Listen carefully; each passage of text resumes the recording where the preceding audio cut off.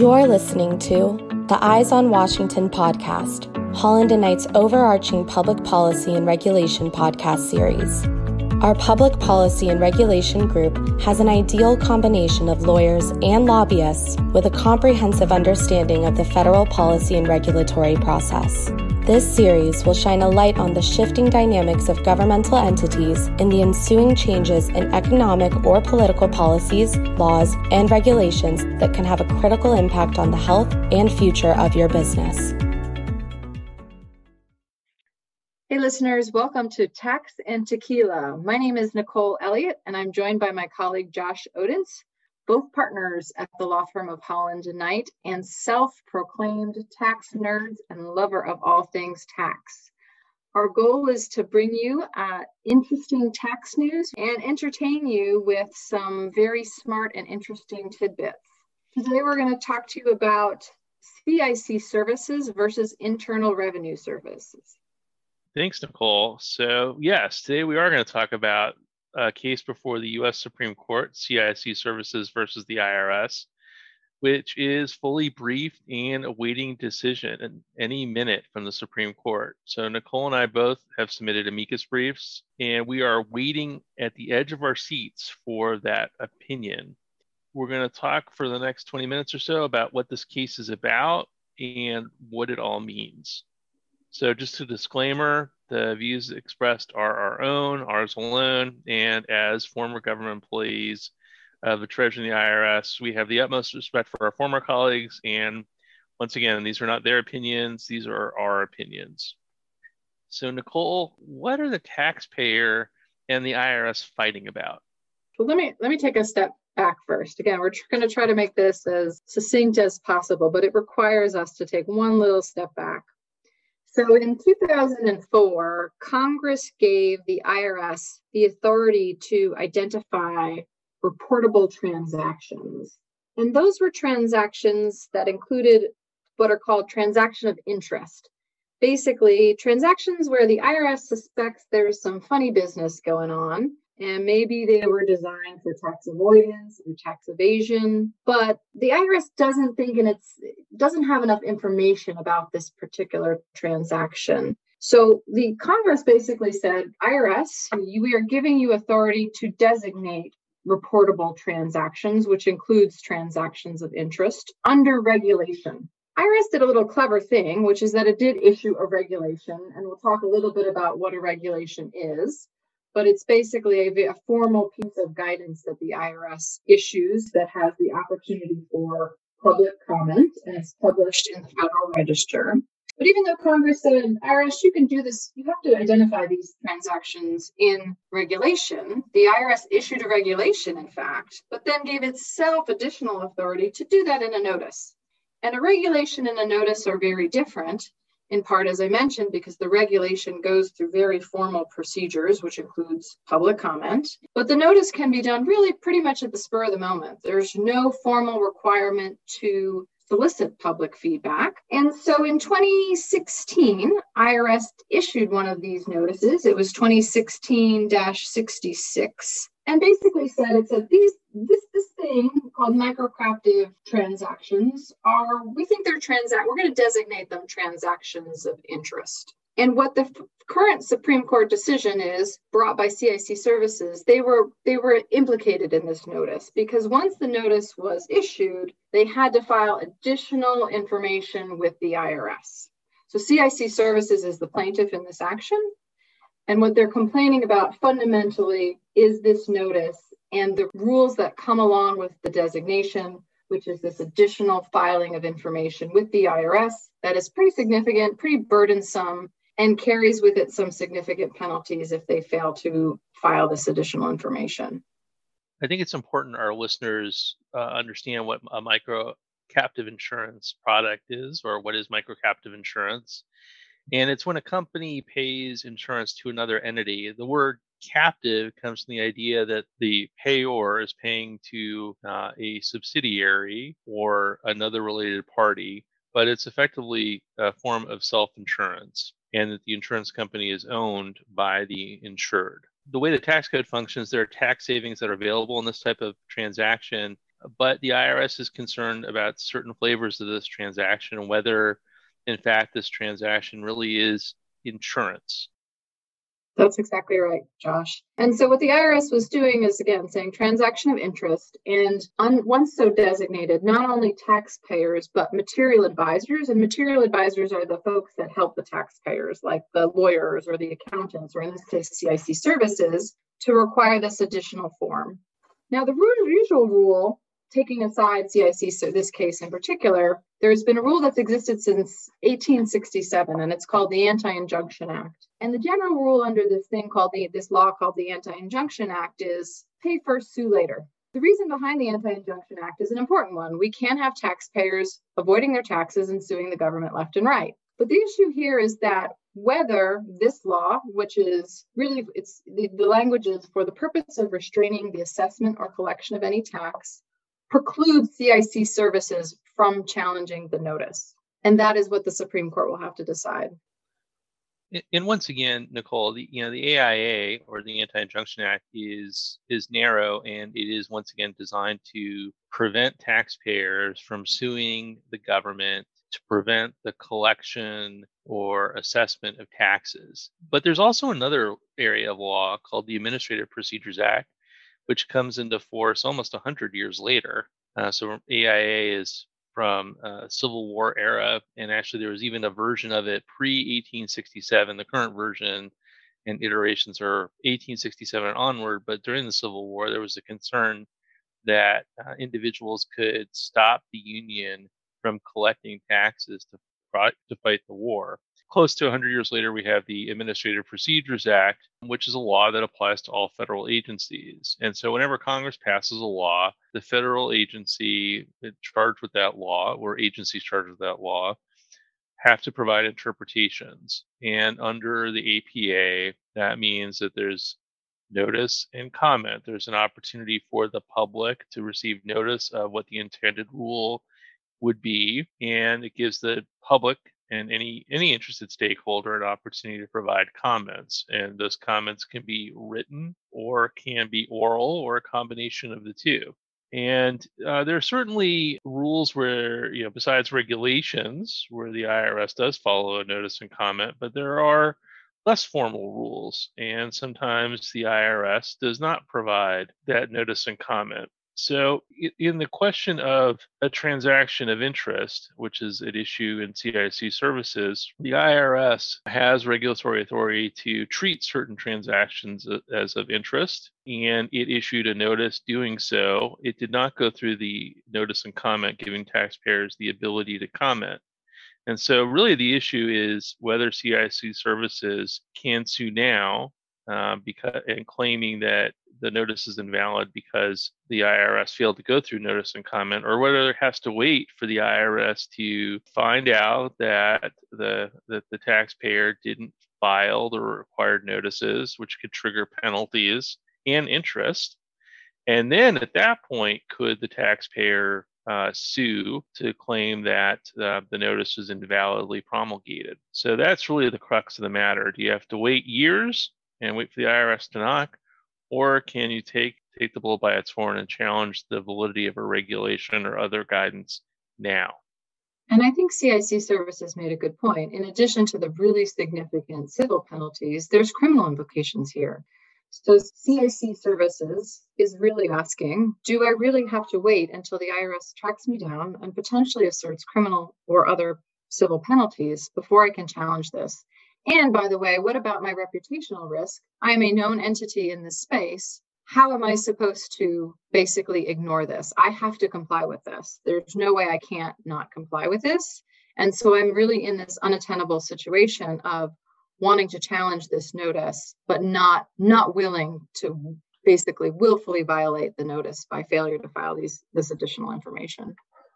Nicole, absolutely agree. And look, these rules are very burdensome for businesses to have to comply with. So they'd have to pull together within 30 days of receiving a request all the information regarding any entity that they advised that entered into the transaction. And they're effectively disclosing them. That probably would hurt business, to put it mildly, especially if it's a plain vanilla transaction. So I mean, this is a really huge issue for CIC Services and for any taxpayer that has to comply with disclosing information to the service under these rules. I think, because of this really fundamental issue about the interplay between the Anti-Injunction Act and the Administrative Procedure Act, or the APA, we saw a great deal of interest in the tax community in general over this case. There were quite a few briefs filed, mostly supporting CIC Services because of the result that would happen if, in fact, the AIA did block their challenge. And I should say that the district court and the Sixth Circuit agreed that the AIA blocked. At the Sixth Circuit, there was dissent, but CIC Services is not the prevailing party here before the Supreme Court. It's also important to note, why did the Supreme Court take this case? I mean, normally the Supreme Court avoids tax cases. Well, while this is a tax case, and it's certainly very important to the tax community, it's really the intersection of the APA with another law. Because Congress did not figure out how the APA should work with the AIA, and there's silence in this space. There's a split of authorities. We have a case authored by a current Supreme Court justice in Florida Bankers, and then we have a split opinion in the Fifth Circuit with Chamber of Commerce involving the anti-inversion regulations. And in Chamber of Commerce, the taxpayer was allowed to proceed with an APA challenge, pre-enforcement or assessment or collection. And the flip side holding occurred in Florida Bankers. So it's really right for the Supreme Court to weigh in. And it is a fairly important tax case for the community. Nicole, looking into your crystal ball, we both listened to the oral arguments. What did you think of the oral arguments? What do you think is going to happen? So the oral arguments were telephonic, which was very interesting. And, my overall impression is that it wasn't a very good day for the government. I think the justices were pretty skeptical of the government's position and also really skeptical of the result if they were to hold that the AIA would be a bar to CIC Services. If I had the crystal ball, I think CIC Services comes out the winner on this one.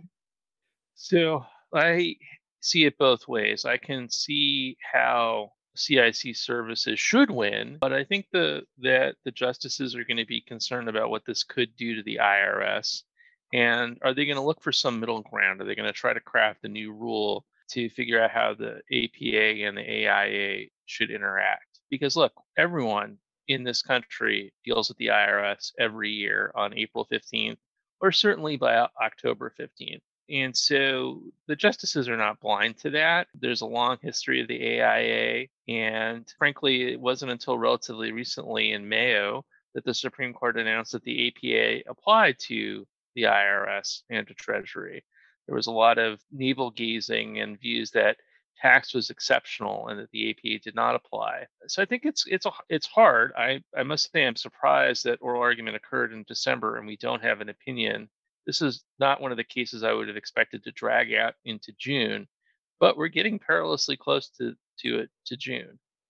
And so, Josh, now that we've read our crystal balls for everyone, what does this all mean? So say CIC Services is successful, and obviously there's a huge question of, do the justices blow up the AIA, which we don't think they will, but we don't really know where they're going to draw the lines of, what may move forward or the parameters of their exception potentially to the AIA. But what does this mean for our listeners, for our clients, taxpayers in general? So let's assume that the Supreme Court holds that a taxpayer can challenge the validity of guidance or the constitutionality of a statute before it has to file a return. So that would really open the opportunities for taxpayers to take on fighting regulations. So what do I mean by fighting regs? Well, those are regulations where the IRS tries to shut down a transaction or issues guidance that taxpayers view as anti-taxpayer and possibly not supported by the statute. So an example is the guidance that was issued to address the guilty gap period, the gap period between December 31st, 2017 And the first fiscal year beginning in 2018, there was a gap between GILTI and the old system, and some taxpayers undertook transactions during that period. The IRS did not like those transactions and backfilled that period with a rule. And I think there's a fairly interesting debate about whether those regulations are valid, and taxpayers would like to be able to challenge those regulations immediately so they know if they either have to pay the tax, reserve for it, etc. But they don't want to have to wait 10 years after they go through the audit process, go to appeals passes on it, end up in the tax court, and then litigate it all the way. They'd like to be able to run to court sooner rather than later. So it would give taxpayers the opportunity to challenge that small group of regulations that I think taxpayers view as fighting regulations. So it could be very powerful and give taxpayers a new tool that otherwise they'd have to wait until the audit plays out, or they could pay the tax and sue for a refund. That could take them to the front of the line, but there's a timing element with that as well. And we also talked, I think, a little bit about what might be a congressional response, or, how IRS might rethink their guidance process, knowing now that they're vulnerable to more litigation if they do not follow the APA. Yeah, I would absolutely expect the IRS to freak out, and that's a technical term, if they lose. And the IRS will, they're already feeling the pressure of taking on a lot more burdens with, with the Affordable Care Act, with TCJA, with all these rounds of COVID relief that are really important. A lot more is running through the Internal Revenue Code and through the IRS, and the IRS headcount was down 20% as of last year over the last decade. So they need more resources and money. And if they now have to play whack-a-mole with every regulation, that will tie up resources. And so I expect the IRS will respond that they need some certainty and that there needs to be some guardrails around the APA that limit the ability of taxpayers to challenge regulations. I'll just note that there are certain limitations on timeframes in other areas, like in nuclear licensing. There are very strict guidelines that provide an interested party must sue within 60 days to challenge the validity of guidance. So Congress knows how to provide guardrails, and it could do so. I once again expect the IRS would complain loudly. And from our perspective, I think there is the danger that we want some guardrails, but we also don't want to totally tie the hands of the IRS. They issue a lot of guidance that isn't technically a regulation. They issue FAQs, they issue instructions to their forms, and things that help us as tax practitioners try to understand the laws that Congress wrote. So, I think there is a balance to be had there, that, there is a desire to have certainty in some areas, but certainly in other areas where we think that the APA should apply and there should be a rather formal procedure. Nope, I agree. Absolutely agree. I'd like to finish our tax and tequila conversation with some interesting facts about tequila, and maybe in the future we'll come up with tasting recommendations as well. But first, very much like wines, like champagne or wine from Bordeaux, tequila has an appellation of origin. It can only be produced in one of 5 regions in Mexico, but I'll just let you know, far and away the largest producer is Jalisco. So that's important to know. And then tequila comes from agave plants, and it's worth noting that the agave plant is not a cactus. So it is spiky, but it comes from a succulent plant that is closely related to the lily plant. I hope we have piqued your interest in tax and especially CIC Services. Stay tuned for our next episode of Tax and Tequila, where we will take seemingly mundane subjects of tax and try to do our best to entertain and educate you. Until then, stay tuned, stay tax compliant. Thank you for listening to the Eyes on Washington podcast, brought to you by Holland & Knight's Public Policy and Regulation Group. For more information on our Public Policy and Regulation Group, please visit hklaw.com/ppr.